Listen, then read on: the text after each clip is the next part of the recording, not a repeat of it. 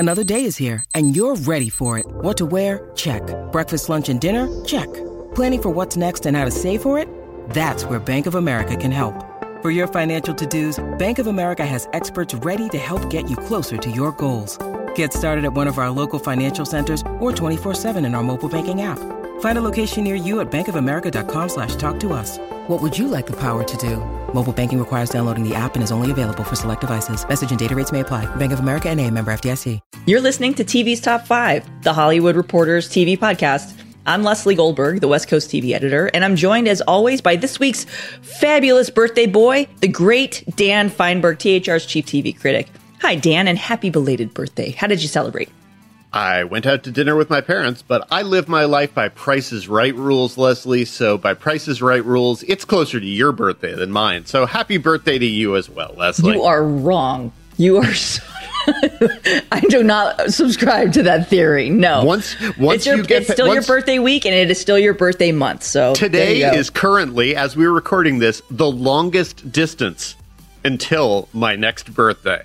Ergo, it is closer to your birthday than mine. Happy birthday, Leslie. Ergo, your birthday was yesterday, so enough with your ergos. I live in the present. Just take the praise, Dan. Happy birthday. Praise? Why does that... Enjoy! How is that praise? I didn't do anything to achieve this particular honor. I just got a year older. Anyway, happy birthday, Leslie. Oy vey. Where do we go from there? I have no idea. You got us here, my friend. No, you started this. You started the whole birthday thing. I'm just evading my birthday. If you'd rather talk about near no-hitters, that's fine too. Yeah, I do have a little bit of a baseball hangover. I was at the Tyler Anderson game, Dodger game this week. He was 2 outs away from a no-hitter. Closest I've ever come to seeing one in person. It was awesome. Oh, I saw Kurt Schilling, may he rest in peace, nearly throw a no-hitter against the A's about a decade ago, and I think that was 8 2/3 innings. That one was right on the edge, and again, he didn't do it. And, that's fine. At the time, I would have really enjoyed it. Now I would feel guilty about enjoying anything associated with Kurt Schilling. Yeah, so, same, yeah. Yeah, anyway, enough baseball talk. So we've got a lot of podcast to get to, and as usual, we're going to kick things off with headlines. Number 1. Leading off in new series orders, Billy Crystal will return to TV and star in the Apple Limited series Before, about a child psychiatrist who recently lost his wife when he encounters a troubled young boy. Elsewhere, Cobra Kai star Peyton List will lead the cast of the Paramount Plus young adult series School Spirits, which is based on an upcoming graphic novel of the same name. On the renewal front, HBO Max has picked up a 3rd season of Hacks and a 3rd season of Rose Matafeo's Starstruck. The Lincoln Lawyer has been renewed for a 2nd season at Netflix. Apple has picked up a 2nd season of the Kevin Durant series Swagger. Apple has picked up a 2nd season of Schmigadoon. This one set to take place in faux Chicago in the 1970s.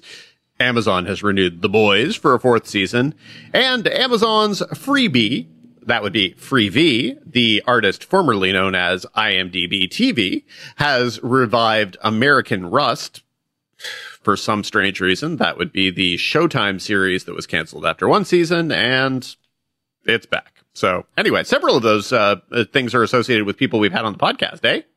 That's right. Yeah, I see what you did there. Yeah, you can go back and listen to our interview with Rose from episode 161 back in March about season 2 of Starstruck and of course, the future of the show. In overall deals news, The Big Bang Theory co-creator Bill Prady has returned to Warner Brothers Television with a deal after spending the past couple years at Netflix. And former NBC boss and Handmaid's Tale exec producer Warren Littlefield has extended his overall deal with Disney.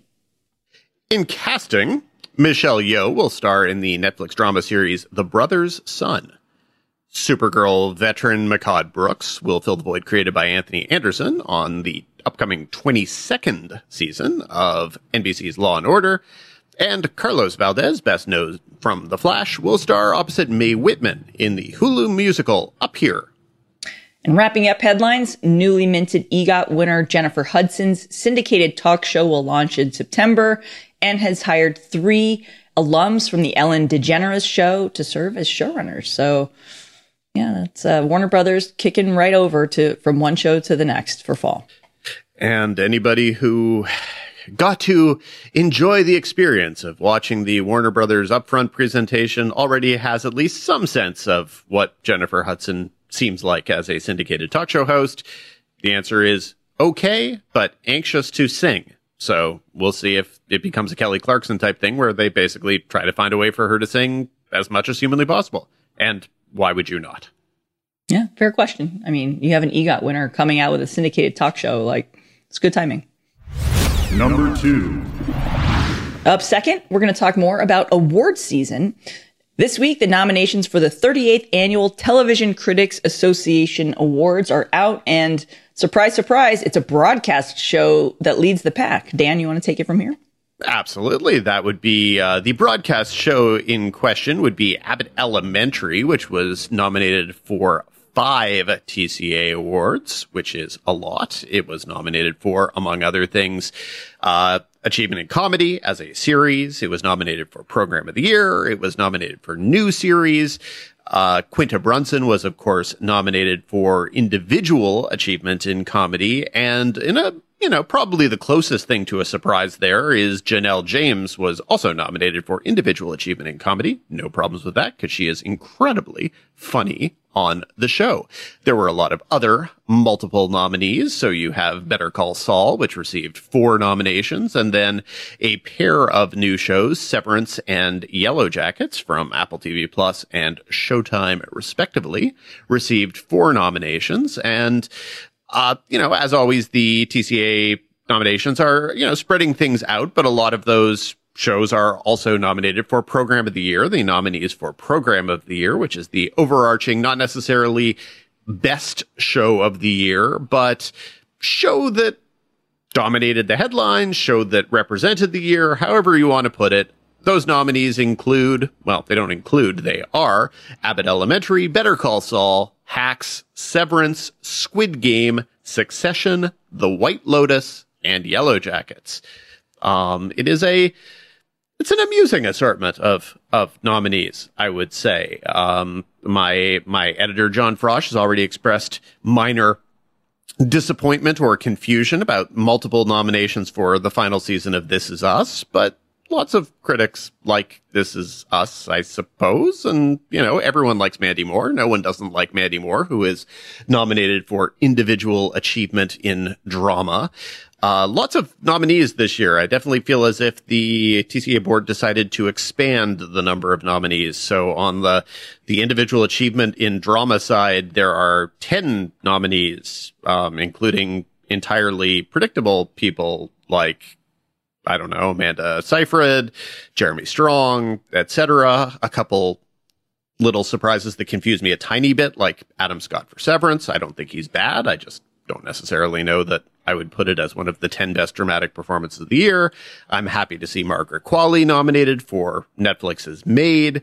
Always happy with Ray Seahorn being nominated for things. Always happy with Bob Odenkirk being nominated for things. Everybody's always happy when Melanie Linsky of Yellow Jackets is nominated for things. So yeah, lots of those on the comedy side. We actually there are a bunch of TV's top 5 veterans in the Individual Achievement in Comedy field, where you have Pamela Adlon. 3, I think, right?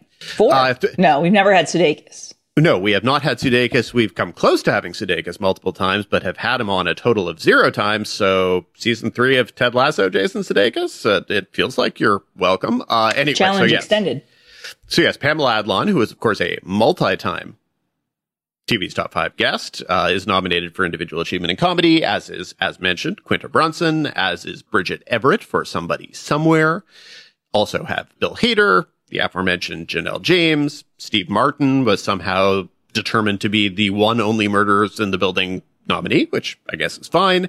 Jean Smart, who was last year's winner in this category. She's nominated again. And Jason Sudeikis, as mentioned, needs to get on this podcast because clearly that is what it will take for him to win the Individual Achievement Award. Clearly what it will take. It's the best that I can imagine. So Dan, before we, look, these nominations have been out for a couple of days now, but I'm really curious, for you, I know Pamela Adlon's nomination was one that you really, really were excited to see, because when we were filling out our individual nominations forms, that hers was a name that came up. I think when I said, what are your thoughts on the nominations? And the first thing you said without missing a beat was Pamela Adlon. I love Better Things. That is well established. Very well established.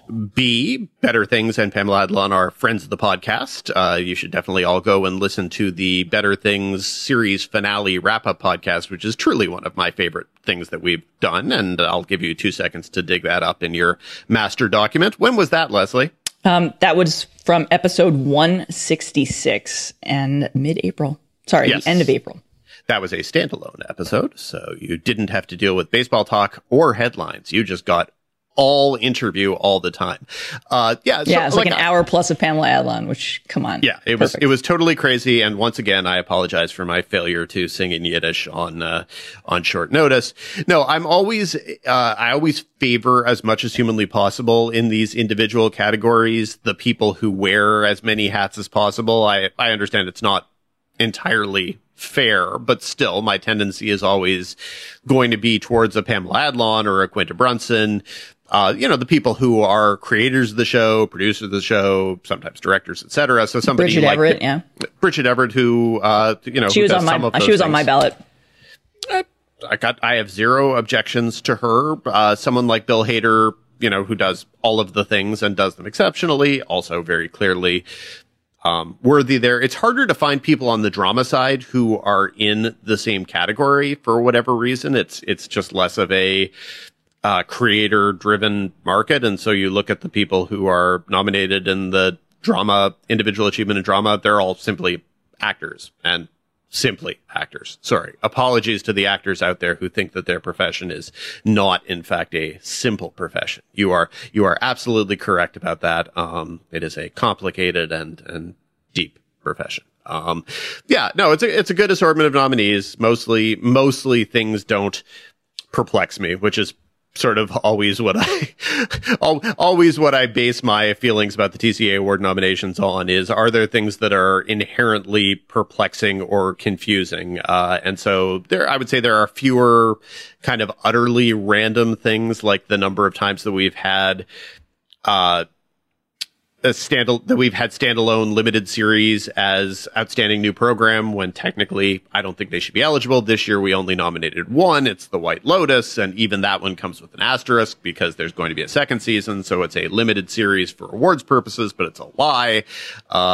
That's how these things go. But yeah, so otherwise, as I look over the list, the number of things that actually actively cause me to scratch my head is very, very few. It's something like, I don't know, the Tinder swindler in the outstanding achievement in news and information category. That's idiotic, but I'm not going to get into that.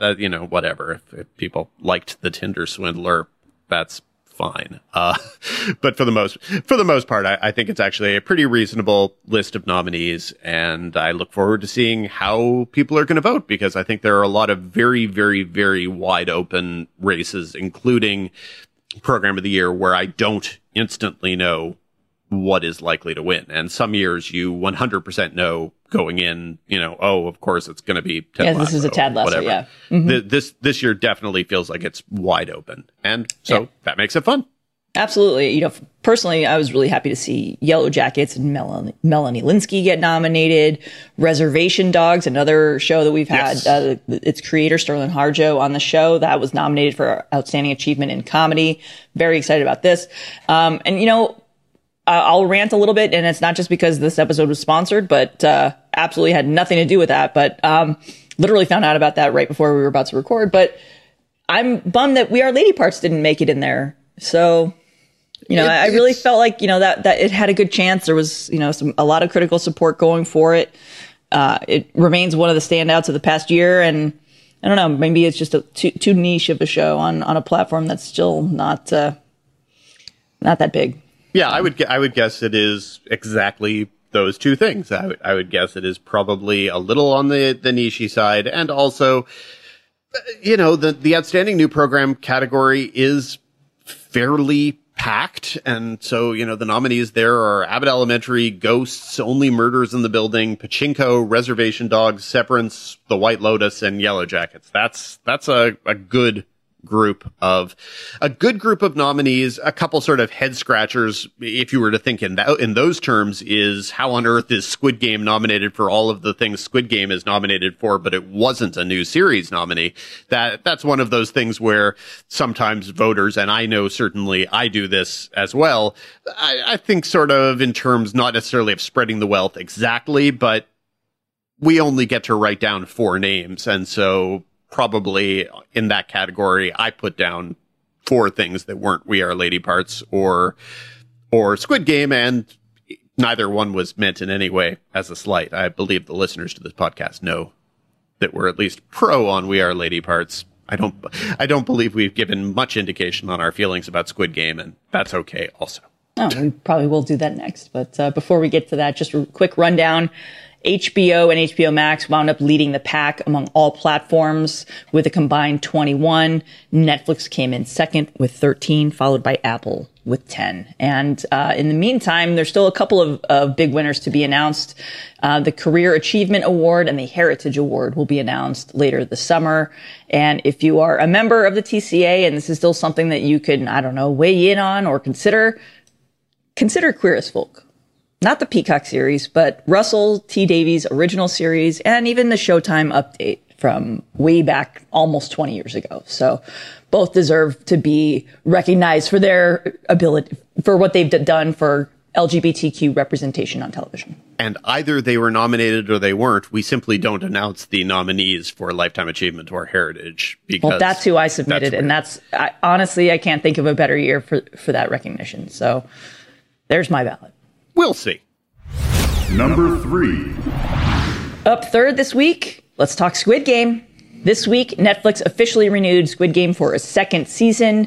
And the biggest news, of course, not that a second season wasn't already expected, but the streamer unveiled a reality competition series based on the hit South Korean show called Squid Game: The Challenge, which will see 456 real-life players compete in a series of games for a record-setting $4.56 million cash prize. Dan, what could go wrong? Well, the answer is nothing, and that's probably where the problem is. I said this on Twitter, and I truly believe it. If people aren't getting killed, then you shouldn't call it Squid Game. And incidentally, I don't think you should do a reality show about people getting killed in order to win large chunks of money, because that would be reflective of capitalism run amok. And guess what? That's the entire point of Squid Game. And Netflix continues to over and over and over again, not exactly miss the point, because that would imply that they don't know what the point is. They're simply willfully ignoring the point of the show, like when Reed Hastings wore the Squid Game tracksuit for some shareholders' call or something. And yeah, I mean, look, people like the show because it's people dying in scary and terrifying ways, and it's exciting and thrilling, but it's not really the undercurrent of the show that capitalism and economic inequality force people to do horrible things where they're willing to put their lives at stake to win money while rich people cackle and bet on them. That's the show. That's what the show's about. The show is about how capitalism does horrible things to people, and people are willing to kill or die simply to survive, because that's what capitalism does to people. That is what the show is about. That is not the subtext of the show. It is the text of the show. So turning it into a tawdry reality series is both completely predictable and a really good way of being oblivious about themes. It's a little bit like if you, and this is, I'm going to make a really, widespread mainstream reference here. It's a little bit like if you were to do a reality show called They Shoot Horses, Don't They? And it turns out it's just a dancing competition with J-Lo as host. If you do not know They Shoot Horses. It's a great movie. Everyone should watch it. But it's also about desperation, sadness, and the extent that people will go to in order simply to survive in a world that is weighted against them. So, yeah, that's pretty much my primary thought on this, is that this is both an entirely predictable thing for Netflix to be doing and IP thirst, yeah. IP thirst, and basically probably this is something that they'll be able to get on the air long before the second season of the actual scripted show. So it'll spread things out and it'll keep the Squid Game dream alive. But it's stupid. And I don't like people perpetuating things that miss the point of the thing that they're perpetuating as completely and totally as this misses the point of Squid Game. So whatever, enjoy. Anyway, I'll have to watch it and review it. And guess what? I can tell you in advance, I'm annoyed by it. Well, you said it well, man. I got nothing to add. Up next, it's time for our showrunner spotlight segment. Number 4. Our guests this week are Alan Yang and Matt Hubbard, creator of Apple TV Plus's new comedy Loot. Alan is an Emmy winner for Master of None, while Matt is an Emmy winner for 30 Rock. Together, they created Amazon's Forever, which, like Loot, starred Maya Rudolph.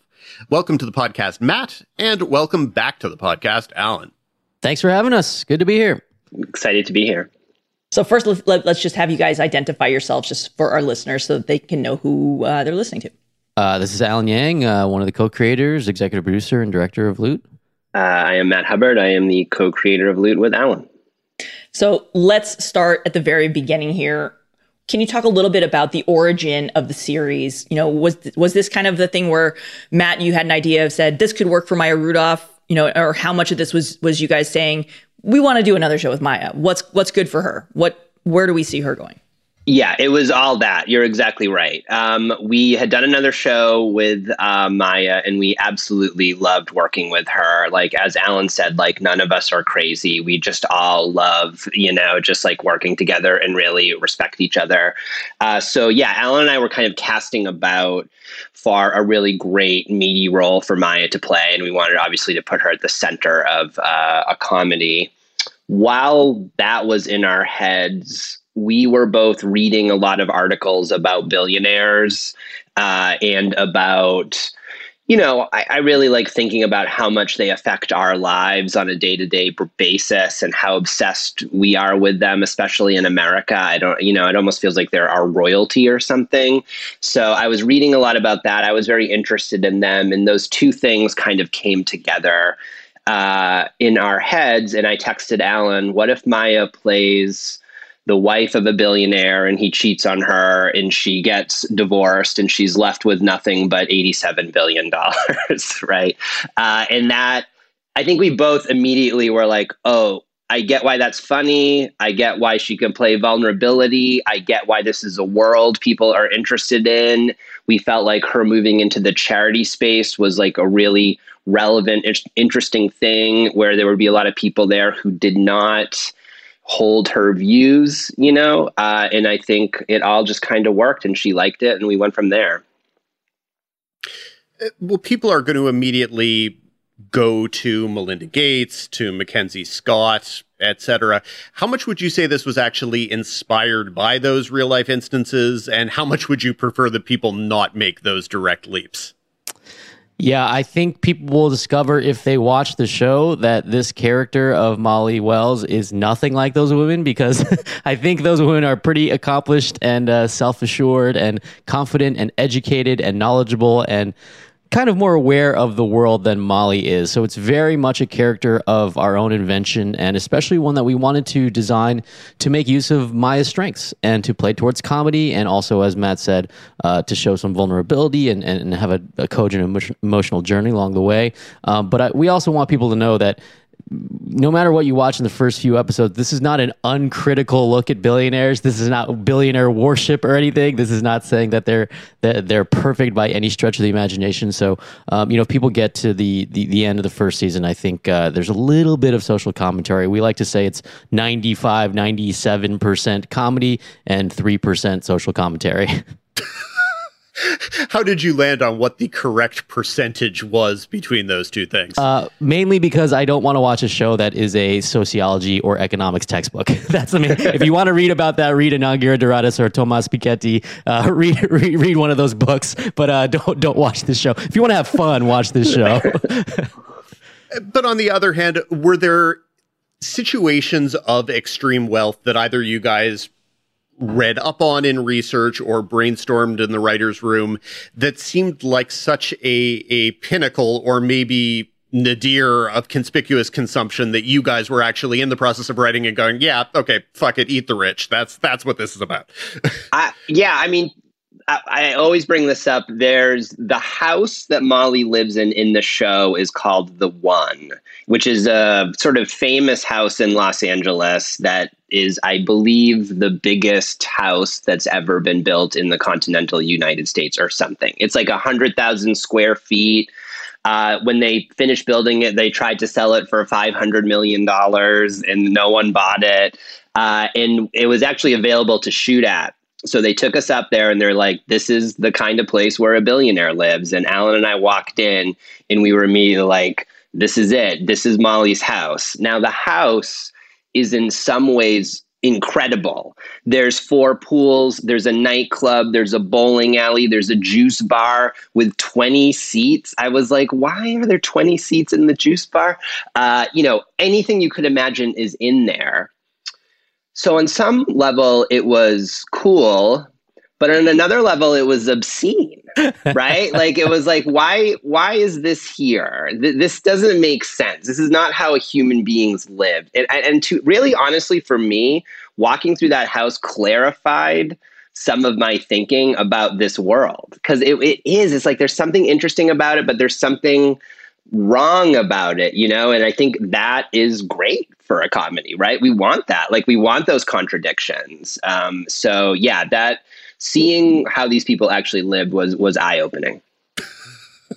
Well, how much access did you guys actually have to the house? Were you actually filming there? Where was the filming actually taking place vis-a-vis that ridiculous house? We were there for a while. In fact, Danny, we were there long enough such that we not only shot it for her house, there's some Easter eggs where we used the one for other locations. That's how big the house was because it had so many different looks. There's a room that's just a room for candy that sits outside the private home theater that we make use of in the pilot. Like Hubbard said, there's parts of the house we didn't even film, and we were there for, I believe, over a week just shooting that house and a crazy outside area. And that first drone shot of the house is like, okay, you get kind of a sense of the scale. It looks like the Getty Museum or something, but like a somewhat lower taste version of it, I guess.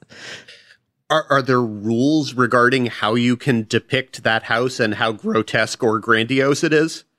Yeah, I think they basically were having the house up for sale, and so we caught it at a very specific period because I think we were thinking about going back there at some point, and then the house got sold, or the house was so it created some production difficulties. But we were fortunate to be blessed with a great crew and production staff, and our art department built some other rooms for the house on stage. So we had a combination of rooms in the actual house where you'll see like the skyline, and you'll see some other rooms that were actually built on stage. But it's a great composite, I think. For an ongoing series, losing a location like this place sounds like it would be detrimental to a second season. Have you given any thought to what you would do should the show come back? Well, Leslie, you sound like our line producer who was like, do you guys really want to do this? Are we thinking this through? Yes. So that was something we thought about, but it was such an incredible location. We knew we had to paint the world there. So we built some of her rooms on set. In the house, I think, has been sold to someone, and I think there's a chance we'll be able to get back there. Good news about billionaires is they have many, many different houses. So I think if we have to, we'll put Molly somewhere else. But we're not sure yet. Yeah, that was actually one of the unexpected difficulties in the show is people who own the locations and props and jets and yachts that you want to use for this have no need for money. So you can't rent them because they don't want your money. They have no need for it. So it's actually sometimes very difficult to deal with the owners of these properties because they're like, why would I ever rent this out for a film shoot? So that was one of the difficulties in shooting the show for real. And what was the answer? Because, I mean, if they were to have asked you, what is this show that you're making? Your answer probably would have been something along the lines of, well, it's about this woman who lives a horribly, grotesquely wealthy life. We thought your house was exactly perfect for that. Can we use it, please? So what did you do? That being said, people still think it's cool to have their stuff on TV. So, like, yeah, our house is on TV. I think that literally is the answer for some of these places. It's like, cool, that's my house. It's on TV. I think Great, yeah, literally that's the answer. Shocking. Yeah. God. So on a scale of front of our minds at all times to back of our minds, and we tried not to think about it, how generally conscious were you about doing a show critiquing capitalism for a country that for a company rather, that for many people is the embodiment of global capitalism in 2022? Yeah, that is something I think that we both recognize the irony of, for sure. And I think Apple does as well. I don't think we were talking about this all the time because we just wanted to do the show and say the things that we wanted to say about late stage capitalism. I will say about Apple, in a very positive way, they never questioned anything we wanted to say about these companies or how much they affect our lives. And I think that's one of the reasons they have been so successful in this TV space in a relatively short amount of time. I think Apple TV Plus has only existed for like 3 years or something at this point, that they are truly, truly trust their creators to tell whatever story we want to, even if it's maybe not exactly what their corporate policy would dictate they want us to say. And it's like, look, like if we want to do any TV show, to some extent, we need to get into bed with a giant conglomerate. There's no way around that unless Alan and I funded ourselves, and we don't have that much money. That's one thing we definitely were aware of, the irony of like, well, look, where are we going to make this show? We're going to make it at Apple. We're going to make it Netflix. We're going to make it at basically a huge, giant corporation. The alternative to that, because a television show is expensive, is to self-finance or shoot it on our iPhones. And to make a show like this on your iPhone, look, you can make a great movie with your iPhone. It's not this show, it's just not this show. So, we were fortunate, as Hubbard said, to find a partner in Apple who understood what the show was about and was game to roll with the punches in terms of the critiques of the ultra wealthy. But as you were contemplating what the signs and signifiers of great wealth were, was there any part of going through your mind where like, okay, well, maybe for the ultra wealthy, getting the new iPhone early is a signifier, but we don't want to do that kind of thing? That we actually had, God, I forget what this was. This is maybe an apocryphal story, but I'll say it anyway. I don't remember where I heard this. It's totally unfounded. Maybe it never happened, but I heard literally a story where I believe it was Ellen DeGeneres, but I heard she was like, had a problem with her iPhone. She's like, hold on one second. And then she called Steve Jobs and was just like, hey, I need to fix this thing. That was the kind of story that inspired us. We didn't use that in the show, but we thought it was funny. That's why she has David Chang as her chef and she hangs out with Oprah and all that stuff. So that to us was the more comedic version. But yeah, I mean, look, if we want to do jokes about Apple, we do have to run that by Apple. And the other thing is everything that like is a screen of like a phone or a MacBook or whatever is accurate. That stuff they do care about, which is whatever, right? That's probably par for the course. Yeah, that's been something that they've been very keen on since they launched Apple TV Plus, was to make sure that the portrayal of technology was as accurate as possible. And I know we've talked to a couple other Apple showrunners about the same. So it's interesting to hear that it trickles down to a comedy that's not even about like technology or set in space or anything else like that. Yes, exactly. They don't want the wrong screen on the iPhone, which that's fine. I mean, it doesn't inhibit our creativity really, I don't think. Was there any point that felt odd or off? I mean, because, it's not the same as having someone listening to their music on a Zune. You're not doing something that's utterly ridiculous and out of keeping for this world. So No, not at all. I mean, they have iPhones and they're texting each other. It really was like, what's the shape of the text bubble? Oh, that looks right. That's not anything horrible. It's like, oh, what iOS are they using? It's like, yeah, it's totally fine. It's modern times.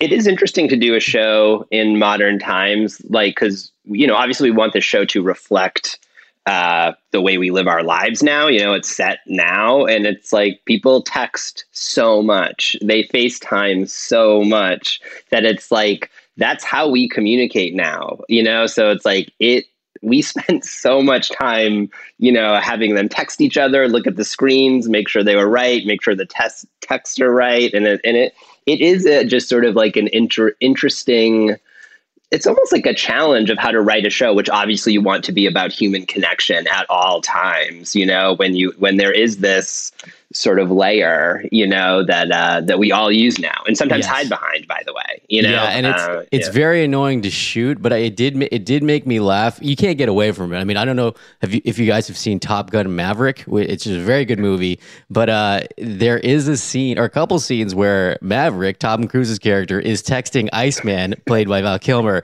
and it says like Ice, like his name is Ice in the phone, first of all. Then also when they're texting each other, always complete sentences with a period at the end. I'm like, that's not really how people text. It was like, but it was like, I need to see you, period. And it's like, I don't have time, period. And I wasn't asking, period. It was just such complete sentences. Yeah. It really made me laugh. Then again, those guys are in their late 50s, so maybe they are. That was what I was going to say. Is honestly, making me Raymond Holt vibes. How do you think Tom Cruise honestly texts? With a lot of exclamation points. All From emojis. standing, I think he texts standing on top of someone's couch, right? Yeah. I don't think fruit. I don't think Maverick cares about punctuation. He's a Maverick. He's a Maverick. He's throwing upside down question marks. He's sending voice memos. He's a rebel, man. That's why he's very good great. movie. Very good movie. Yeah. So you guys have done a number of shows now for streaming, and that's been where you guys have been focused for a couple years. But of the shows you've done for streaming, this is the first one that to me feels like really it very much could have been a broadcast show if that's what you'd wanted to do. Is there something subversive about doing a broadcast show in streaming space? I'm really glad you guys pointed that out, because to make a music analogy, this is almost like, I feel like in some ways we've gone so far in the half-hour comedy space in terms of pushing auteurism, pushing something cinematic, pushing something that really challenges the audience, which I love.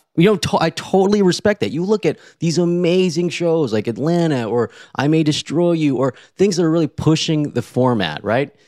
And at the same time, sometimes, and again, with all due respect to those shows, which are amazing, groundbreaking shows, and they're amazing, like, sometimes you want a show that is a different feel. It's almost like a back to basics feel. So that's literally something we talked about when making this show. Obviously, Matt and I have worked on a lot of workplace comedies, including Parks and Recreation and 30 Rock. And for us, we had that feeling that we'd like to see a show like that. We have gone through a pandemic, an insurrection, a recession. Gas costs $50 a gallon.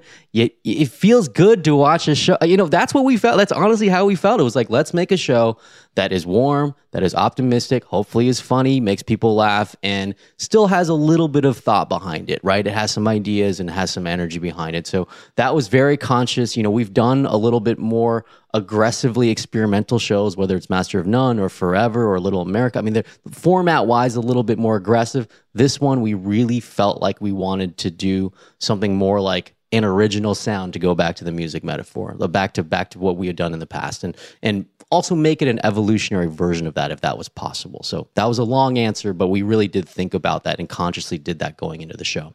Was there ever a point where this was something that you actually wanted to make for a broadcast platform? Obviously, you guys both have very important deals with Universal Television, and a big part of that studio is not just selling to streaming, but supplying content for NBC.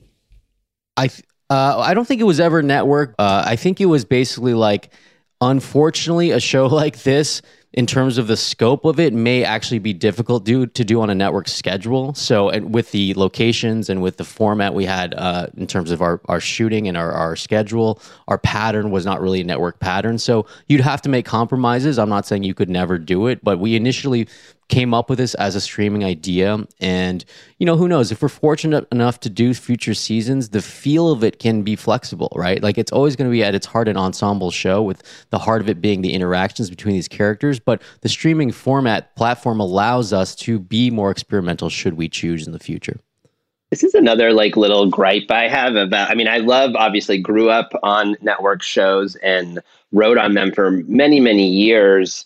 One thing that's so tough with broadcast now, and this sounds so simple, but I do think it's true, is the time restriction, right? Like that 21 minutes and 35 seconds that you have to get everything done is sometimes really hard. And I think you have to have a show for it to work on broadcast that is taking that into account from the get-go, right? And I think we knew this show was going to have a lot going on in the pilot, a lot of different characters. We were going to be at home with her, we were going to be at work at her. So it just felt like what our ambitions were for it, that it would make more sense in the streaming space where you have a little more room to breathe, hopefully not rope to hang yourself, but yeah, room to breathe. We started with the idea that this was something where you guys were trying to find a way to work with Maya again. And that was initially how it was announced was, okay, this is Maya Rudolph, Apple TV Plus. Did you guys know that it was going to be kind of backdoored into a workplace comedy, or is that just the way your sensibilities gravitationally flow at a certain point?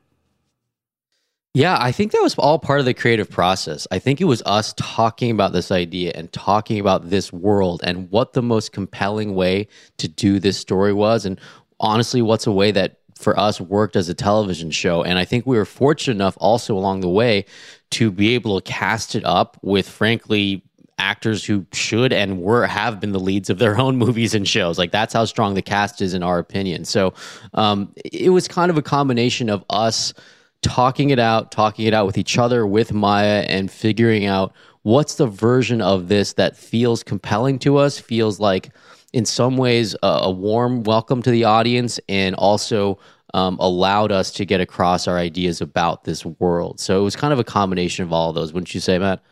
Yeah, definitely. I think once we knew she was going to work in the charity space, it felt like it naturally was leading us to something that could work in the sort of workplace comedy space. The other thing was, really everything started with the character of Molly. And I think we felt like for that character to progress and for that character to change and for you to like her for doing that and for her wanting to do that, we needed to inhabit the rest of the world in this workplace with people who are going to push her and be different from her. And so we needed a world where she had to be confronting those people who were challenging her. And it felt like the best place to do that was this workplace and this charity, Having both worked on Parks and Rec, what is it about a workplace of theoretically optimistic people trying to change either a small town or a world that makes for good comedy? It makes it more challenging to write, I think.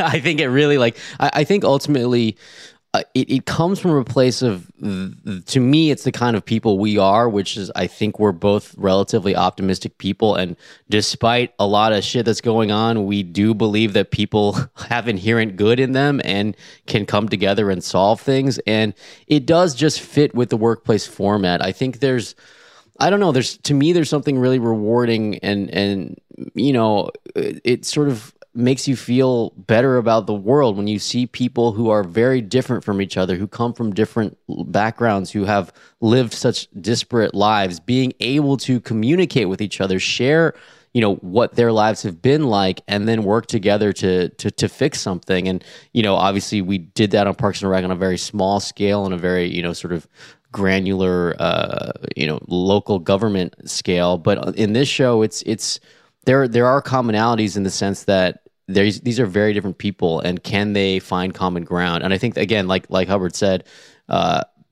we thought that was interesting for a character who had been in a bubble to step outside that bubble and talk to regular people. Because sometimes that scares me. It's like, who are you hanging out with? Like, do you want to talk to people who are just exactly like you all the time? And a workplace is a place where you might meet people who are maybe not so similar to you. So that's been part of it for us. I think it's also really just for a show to have legs. It's nice to give people a noble goal that's essentially impossible, right? No one can fix a town. No one can save the world, but to try to do that and not give up in the face of everything you're facing and all the challenges you'll face is like, that's just like an engine that can keep you going for a long time, you know? Yeah. That's a great way of putting it. It's Sisyphus pushing the rock up the hill, but the hill is unbelievable. I mean, forget like Mission Impossible or like doing the Death Star run or whatever they had to do in Top Gun Maverick. It's like, this is saving the world. It's like, forget dropping a missile in like a little box, like from your F-14 or whatever. Like this is much harder. And yet, in the first couple episodes, it's made clear that while they could potentially save the world, they are starting with a Southern California perspective. How specific did you guys feel like you wanted to get in terms of the specific problems that are out your door if you look out your door in Los Angeles any day of the week? Yeah, I think that was a real sort of thing we had to talk about a lot in the writer's room. And by the way, this actually applies to, I think, shows like Parks and Rec and 30 Rock as well, where the actual task, or think of the show The Office, right? How many of their episodes were about selling paper? It's like you don't really want to see that many meetings about paper. Ultimately, you want to see the relationships between the characters. That being said, you also don't want to totally throw away the world you're in. So for us, it was a balance of, look, we don't want to do a show that's just about the paperwork and phone calls of getting certain initiatives finished, the meetings with, and we do have some of that in the show, but we thought we'd focus more so on the relationships between the characters and what their goals were outside of work while still keeping it in that workplace setting. We do, later on in the season, leave the workplace and go to, travel the world and all that stuff. And that was kind of a specific worldview difference between the characters of Molly and Sophia. Sophia, we read some books about this kind of stuff. And, one kind of point of view is stay local, give money to people who have been doing the work and who understand the communities they're doing the work in. And then there's kind of this larger kind of, big foundation thing, which is like, we're going to fix it with technology, or we're going to parachute into a community that we don't know anything about, but we think we can solve it because we're smarter than you. And look, there's pros and cons, and there's arguments to be made. Obviously, there are things that can be fixed by pouring money into technology. We're not saying that that's impossible, but one of the things we want to make clear is that Sophia's viewpoint was to stay local and provide resources for people who understand the local community, which does make sense in some way. Let's talk a bit about the ensemble, and starting with Maya. I've always had kind of the theory that Maya Rudolph her problem may be that she can do too many things well, and that leaves people kind of frozen. There's a paralysis by analysis of her skill set, and you just don't know which of her skills you want to showcase. As you built out this comedy, what things that you find funny about Maya Rudolph did you want to make sure got out front and center here? We've talked about this a lot. I mean, we did Forever with her, which was a little bit more like in the dramedy space. And I think we knew that this role would lend itself to bigger comedy, not broader comedy, but just bigger, sequences and set pieces for her. And it felt like, wow, if you have like one of the great, I think the greatest comedic actress like currently working, like you should use her to do that sometimes, right? But we didn't want the show to spin off into broadness. So we also wanted to make sure we were grounding everything in the personal as well, as just like, this is a show about a billionaire, yes, but it's also a show about a woman going through a divorce. And that I think will humanize her. And she can do that really well. So actually, I think we knew for this show, we needed to use all of those things that she can do.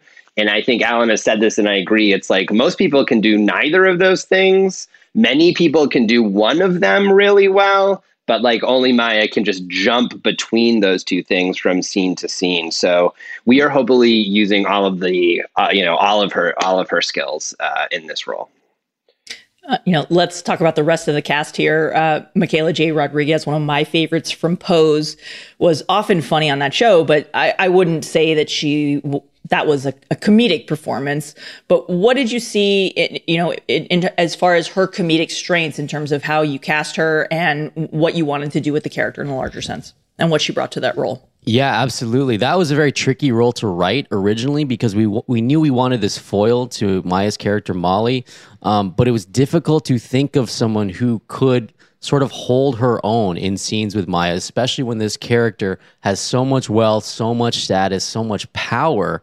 What we really found when we cast Michaela J, when her name came up, it was like, wait, we get it. It really unlocked a lot for us, specifically that she could go into a room with Molly and just have this impregnable moral authority. It just felt like you want to win her respect. And Hubbard has made this joke before, but if you meet Michaela J, you immediately get the feeling that I just want this person to like me. Like literally that is when you meet her, you're like, something about her. There is something just about her presence, her vulnerability combined with her strength.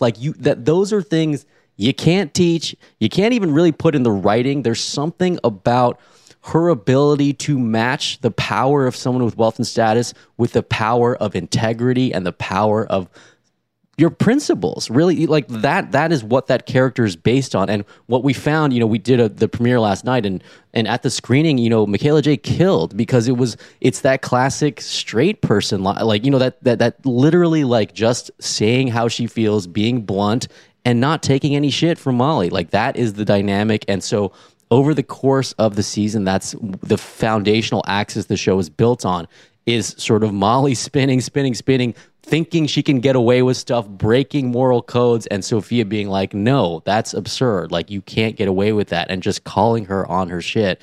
And so that was the dynamic we developed, and we really love the scenes between the two of them. They're both such capable actresses, and I think Michaela was excited to do comedy, and we were like, she was like, I don't do comedy, but I'm trusting you guys, and so that was what we were trying to do for her.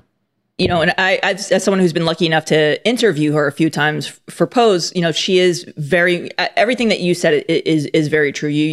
Within the first minutes of talking to her, you just want to feel like you're best friends with her, because she's just so inviting, and she, is very unlike a lot of other actors that I've interviewed over the years, and that there's this inherent sincerity that she doesn't take a single fucking thing for granted. It's incredible. The other thing that I thought was really special about this show is, at least in the early episodes, and I don't want to spoil anything as it goes on, but maybe you guys can talk to this, but this is just a character in the show that you're writing because she, as you said, this is a character with integrity, right? And the fact that this is a transgender actress isn't even a big deal. It's just, we just cast the best person for the part. And I think that is worth celebrating in our current day and age, especially during Pride Month, when we're seeing a lot of LGBT characters kind of come into the spotlight, and we obviously see what's happening in the real world with Don't Say Gay bills, et cetera. So can you talk a little bit about why you kind of wanted to subvert that expectation? Yeah, absolutely. And by the way, we got, I think, one of the biggest compliments, of the night last night was someone coming up to me and just saying, a lot of shows talk about diversity, or there's a lot of talk about that with networks and studios and all this stuff. He's like, to me, this was the best example of diversity, because obviously the show is diverse, but I wasn't thinking about it. Wow, this is a diverse show. It's just like, these are the characters. These are people. When you walk down the street in LA, or you step into an office, this is what it looks like. And it turns out these characters are really funny and interesting, we hope. And certainly the actors playing them are as well. And that was the whole thing. And we actually had a conversation with Michaela J. It was like, do you want to make this character trans? Do you want to talk about it in the show? Like, do we want to talk about, is that a huge part of who you are and who you want to represent? She's like, I don't think so. And we wanted to make sure she was comfortable with the choice as well. So we talked to her about it, and we think that the character is unbelievably compelling. And it's, we cast her because she projected this authority with, like you said, an inherent warmth. Like, that was what was important to us. And so, I don't know. I just find the two of them interesting together in scenes, and she's funny later on in the season. She has some dating stories that we really enjoyed writing and watching her perform. So, that was the big thing for us. And same thing for all the other characters. It was like a lot of it was kind of, race neutral, orientation neutral, just kind of casting really funny people, in our opinion. Yeah, absolutely. And speaking about the rest of the cast, Joel Kim Booster is obviously being celebrated right now for Fire Island, which he also wrote and starred in. Then you've got Nat Faxon, who's an Oscar-winning writer, who is Molly's love interest. What does it do to the energy of an ensemble when you have co-stars who have this kind of sort of content-generating expertise? It's so great, because if there's anything Alan and I can't figure out, they will pave it over on set, because they are so, if we write a joke that's not good, any of those guys, up and down, all 5 of them will just think of something that is better in the moment. I mean, I should say this, Joel Kim Booster is naturally one of the funniest people I've ever met in my life, and is so fast with like improvs that he can come up with. Like, it is almost like inhuman. Like, he is so good at that. They're all good at that, but he will do it over and over and over for 5 takes in a row. And I'm just like sitting watching the monitors being like, this is so much funnier than what we wrote. I kind of hate this guy right now. How is he doing this? Yeah, but it's like, that is what you get. And I think Alan's right. It's like, to cast, especially in a comedy, people who have sort of succeeded in that world, like, makes our lives so much easier. You know, it's great. Yeah, Joel is like a supercomputer. He's like a comedy supercomputer. He's like, okay, got it. Like, literally a take will end. He's like, I got one more if you want one. Okay, we'll do another. I got one more. Like, after the take, he'll just say, I have one more. Well, yeah, we'll shoot it just to get the alts and you never know in the edit. But the other thing on top of that, I think that was really wonderful. You know, I remember we had a storyline in one of the episodes that was the 3 guys. You know, we did that a few times with basically Joel, Ron, and Nat together. And, you know, all 3 of them, like you said, Nat, you know, came from the Groundlings. He won an Oscar. Ron and Joel are unbelievably established comedian stand-ups for years and years. So, you know, they should and would have the authority to, you know, have their own sort of opinions on set and be sort of whatever. We've all worked with people like that, but the humility was the other thing that was like really awesome, and the trust that they displayed to each other, towards us, to just have fun was really great. And that was some of the most fun days we had with those 3 guys just joking around and like in their B story or whatever it was. You know, we had a good time with them. You know, and you know, kind of wrapping up a little bit here, you know, the show was untitled for a long time. Can you talk a little bit about why Loot was the right title, and what were some of the other alternatives you kicked around? Yeah, we talked about the title of this a lot. Another title we talked about was Worth, because it had the double meaning of her net worth, but also like who she is as a person. However, we eventually landed on Loot because obviously it's a reference to money, but I think it has the connotation of something that's being taken away or something that's being stolen. And I think it sort of planted a flag for us about some of the fears that Alan and I, of writers, have about our economic situation now with inequality and the wealth gap. So I think we wanted to plant a little bit of a flag of saying this is not, you know, lifestyles of the rich and famous here. You know, we're not celebrating people who have this amount of money. And it felt like the right word to get that across. Yeah, absolutely. I remember very early on we were banding around this title, and I think I emailed maybe the studio and Hubbard, and it was like, we could call it Loot. And we had the song Give Me the Loot, which is a Notorious B.I.G. song. And lo and behold, years later, when we made the show is full of 90s hip hop and R&B. So that was like really weirdly early on. We hadn't decided on the sound of the show at that point, but there is a song called Give Me the Loot by Biggie. And the soundtrack is full of Biggie and Diddy and Mace and Lil' Kim. So that was fun as well. Well, I noticed that there is Biggie in the show, but not Give Me the Loot. Why did you not find a way to get that in anywhere? Maybe next season. You never know. That was like on Master of None. It's like we played the Beach House song like episode 3 or 4, but we also thought about never doing it. I don't know. You know, and before we officially, you know, wrap things up, there's a couple of other projects. Obviously, you guys are all very prolific, but you know, Alan, Little America was picked up for a second season in 2019. What's the latest with that one? We're working on it. One of our showrunners, Sean Hader, recent Oscar winner, is working on it, and we saw her last night at the premiere. She was so gracious to come out, and we are working. We've finished shooting and we are editing the episodes, and we're really excited. This season, we feel like we have kind of a broader spectrum of stories. There's some that are a little bit more comedic and lighter, and we really wanted to lean into, you know, obviously there's going to be some immigrant stories that are a little bit more about struggle and tragedy, but there's some that are just lighter, and we really wanted to focus on some stories that we're stories of triumph and we're stories of joy. We have one about Luke Song, who's a Korean hat maker, and we have one about a woman from Belize who makes bras. So like it's more of a gamut this year, and we're really excited. Sean and Lee and Camille and Emily and I have been working on that show, and we're excited about that. When we have cuts of all the episodes, and we'll be finishing them soon. But yeah, Sean is tearing her hair out, and we're all gonna support her to try to get that show made. But it's done shooting. It's done shooting. So possible for this year or next year? I think it's possible this year, but with no release date yet. So we'll let you know when we have one. And then, wrapping up a little bit here, what about we had the last time you were on the show was obviously for the new season of Master of None. Have you had any conversations about going back to that well at all? Yeah, absolutely. I have a text thread with Aziz and Eric Wareheim, and we talk about ideas for the next season. My mom did say something very funny last night. She's like, "Yeah, this show's a lot funnier than Master of None season 3." I'm like, "Mom, that was a drama." It was like that was a drama season, so I hope it's a little bit funnier than that.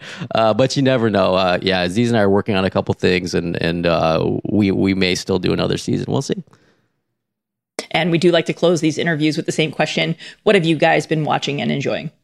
Other, obviously, than Top Gun Maverick, which I get the sense. I can't wait. I'm going to talk more about Top Gun Maverick. I just saw it like 2 nights ago. That's why it's on my brain. Also, it's just very good. Anyway, Hubbard, what do you want to go first? I love Winning Time. I haven't finished it, so don't tell me what happens, even though you know what happens. But I am not a sports fan.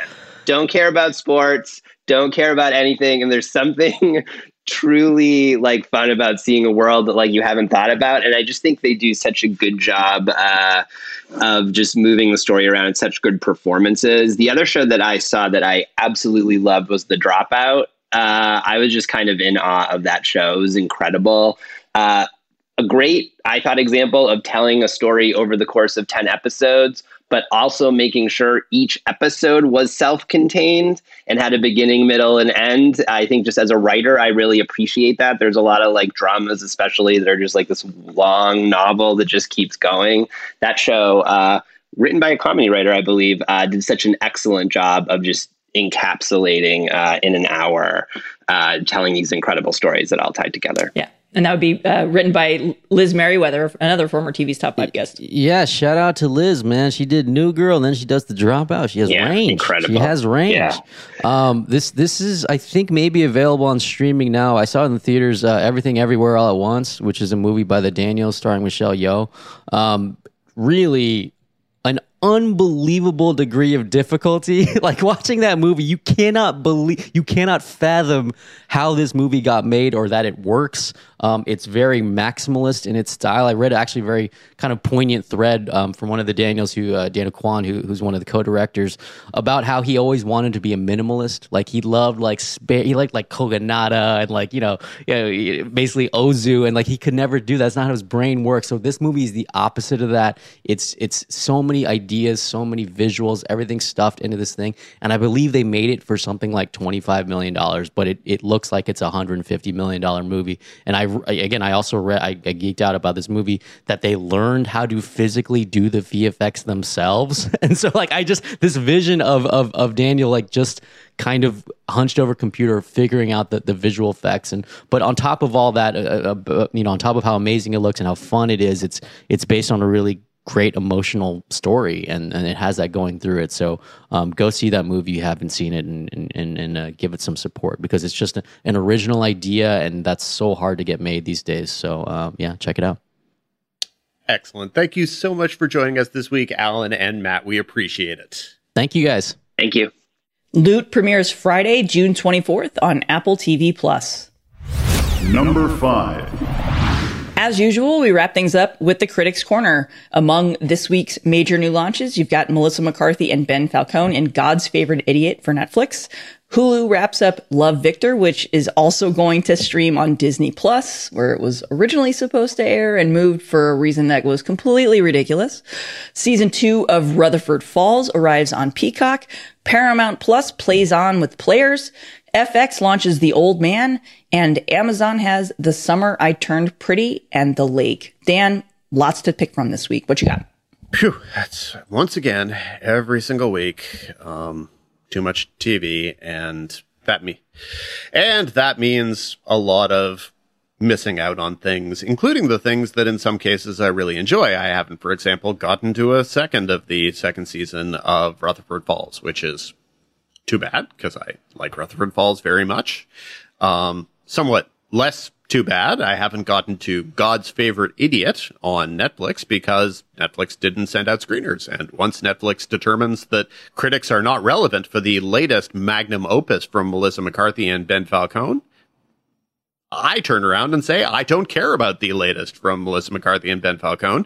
Netflix has now done this a couple times in the past, basically, month. You might recall The Pentaverate from Mike Myers, which was released without any screeners, as Netflix simply says, we don't give a damn about reviews. Sometimes we're just going to program trash. Yeah. And also, so, when you don't release, when you don't do that, that's either a sign that you're protecting a spoiler, which we've seen with Obi-Wan, or you're about to release a giant turd. Yeah. No, this is 100% only in that second category. There is no chance whatsoever it is anything other than that. And with Obi-Wan, the spoilers were part of it, but also Lucasfilm is simply needlessly paranoid. And, oh well, they really don't care about whether or not they're getting coverage on TV's Top 5, which is entirely their prerogative. And we've now talked too much about God's Favorite Idiot. So whatever, screw it. Let's see. So, okay, I already have my review up for Players, which is Paramount Plus's new series from Tony Yacenda and Dan Peralt, who are the creators of American Vandal. And American Vandal is truly one of my favorite, completely and totally randomly, surprisingly good shows of the past 5 or 6 years. It is a show that under no stretch of the imagination did I see coming. It's a show that I never would have guessed would be actually good for one season. It's a show I never would have guessed somehow had a second season in it.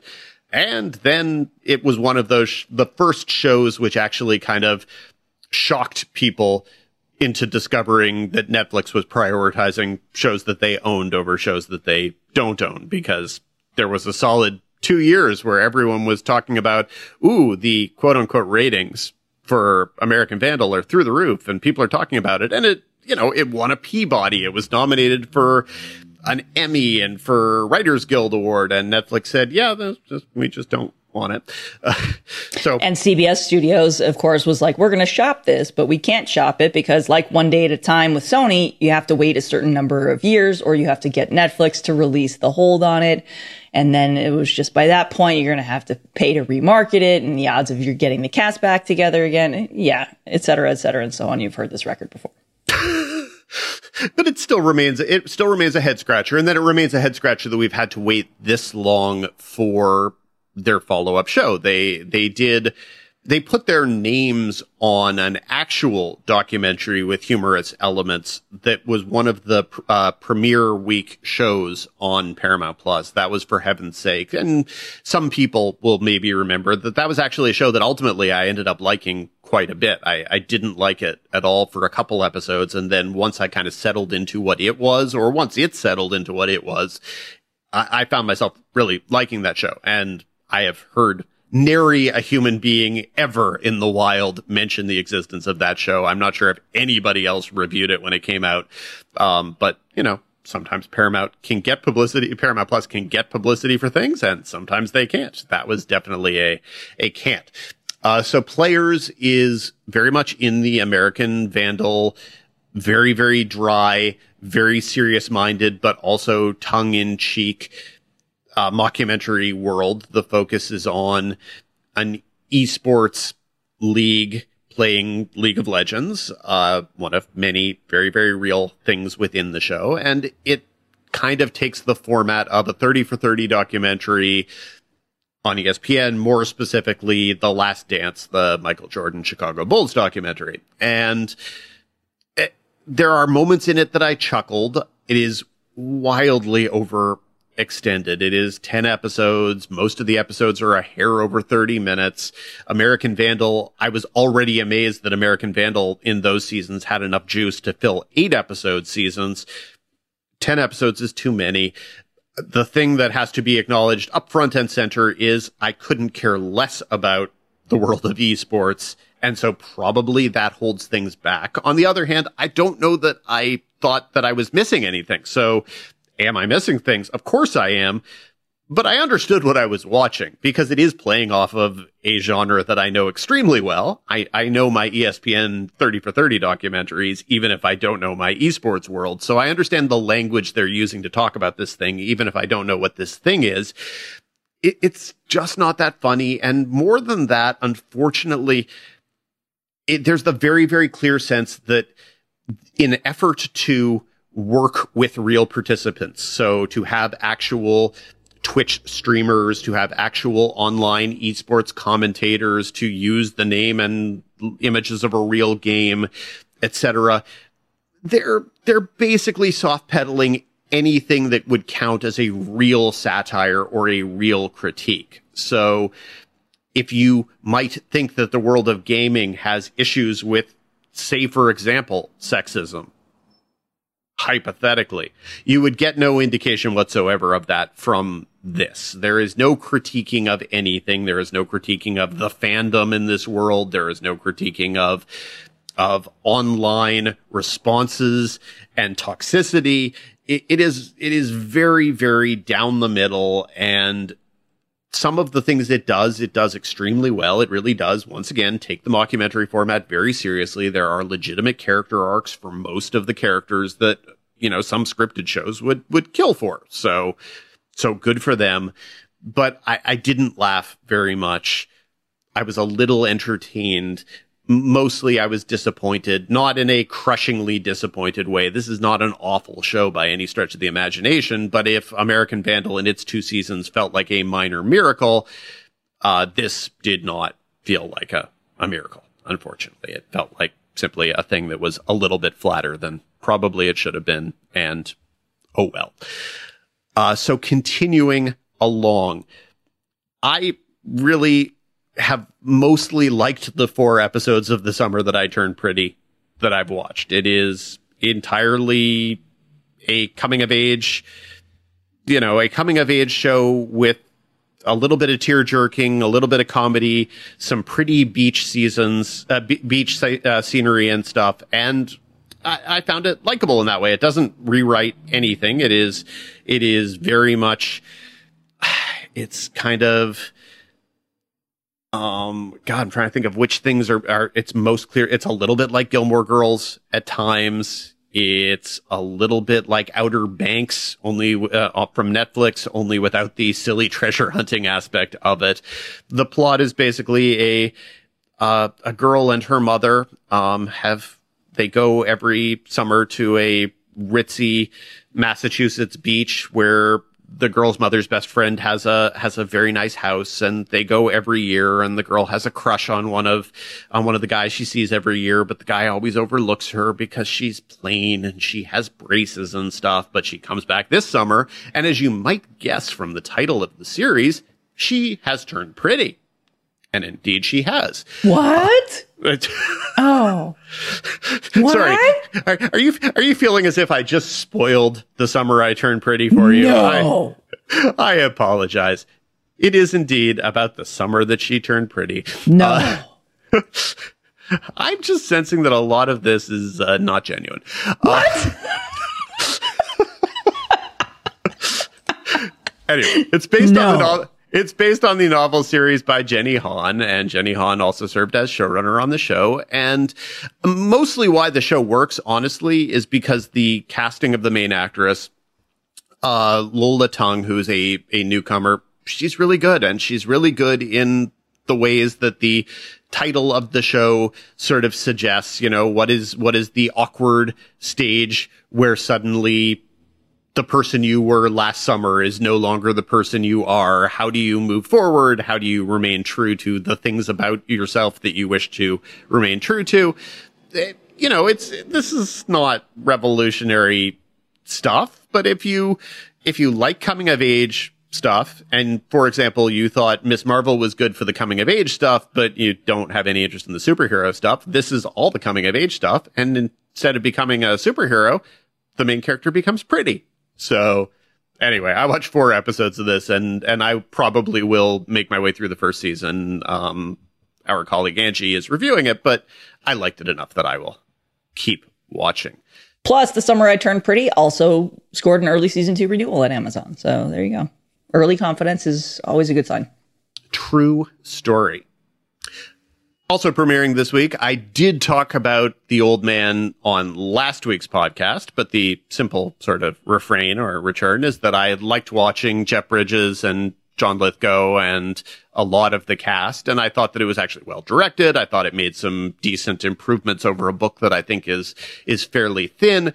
I felt like it needed some improvement on certain aspects, particularly how little time John Lithgow and Jeff Bridges are actually spending any time together, because darn it, I would like them to. Looking forward, I've watched a couple episodes of the new season of Umbrella Academy on Netflix, which premieres next week. Mostly I was watching to see how they were going to handle Elliot Page and the main character in the series' transition from Vanya to Victor, which is a major plot point in this season. And the answer is it's done relatively smoothly. I think that Umbrella Academy has gotten completely usurped, pushed aside, whatever, by The Boys in the conversation of mismatched superhero team-ups for grown-ups, that kind of series. And I definitely feel as if there's a lot of buzz around the new season of The Boys and very little buzz around Umbrella Academy. I think at this point it's entirely possible that I like Umbrella Academy more than I like The Boys, and I think both are heavily flawed. I just kind of appreciate the sense of whimsy that Umbrella Academy has in its background.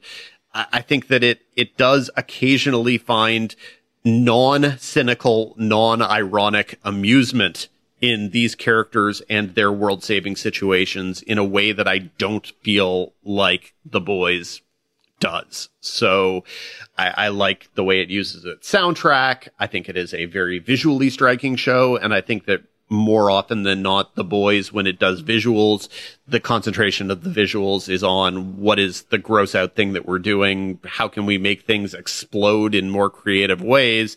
What is an orifice that we can take the camera into to gross people out and make people laugh? At this point, I've gotten bored with The Boys doing that, and I think that what the Umbrella Academy is doing is often significantly more amusing than that and sort of lighter, and I appreciate that. I do think both are heavily flawed shows, but that's just one of those things.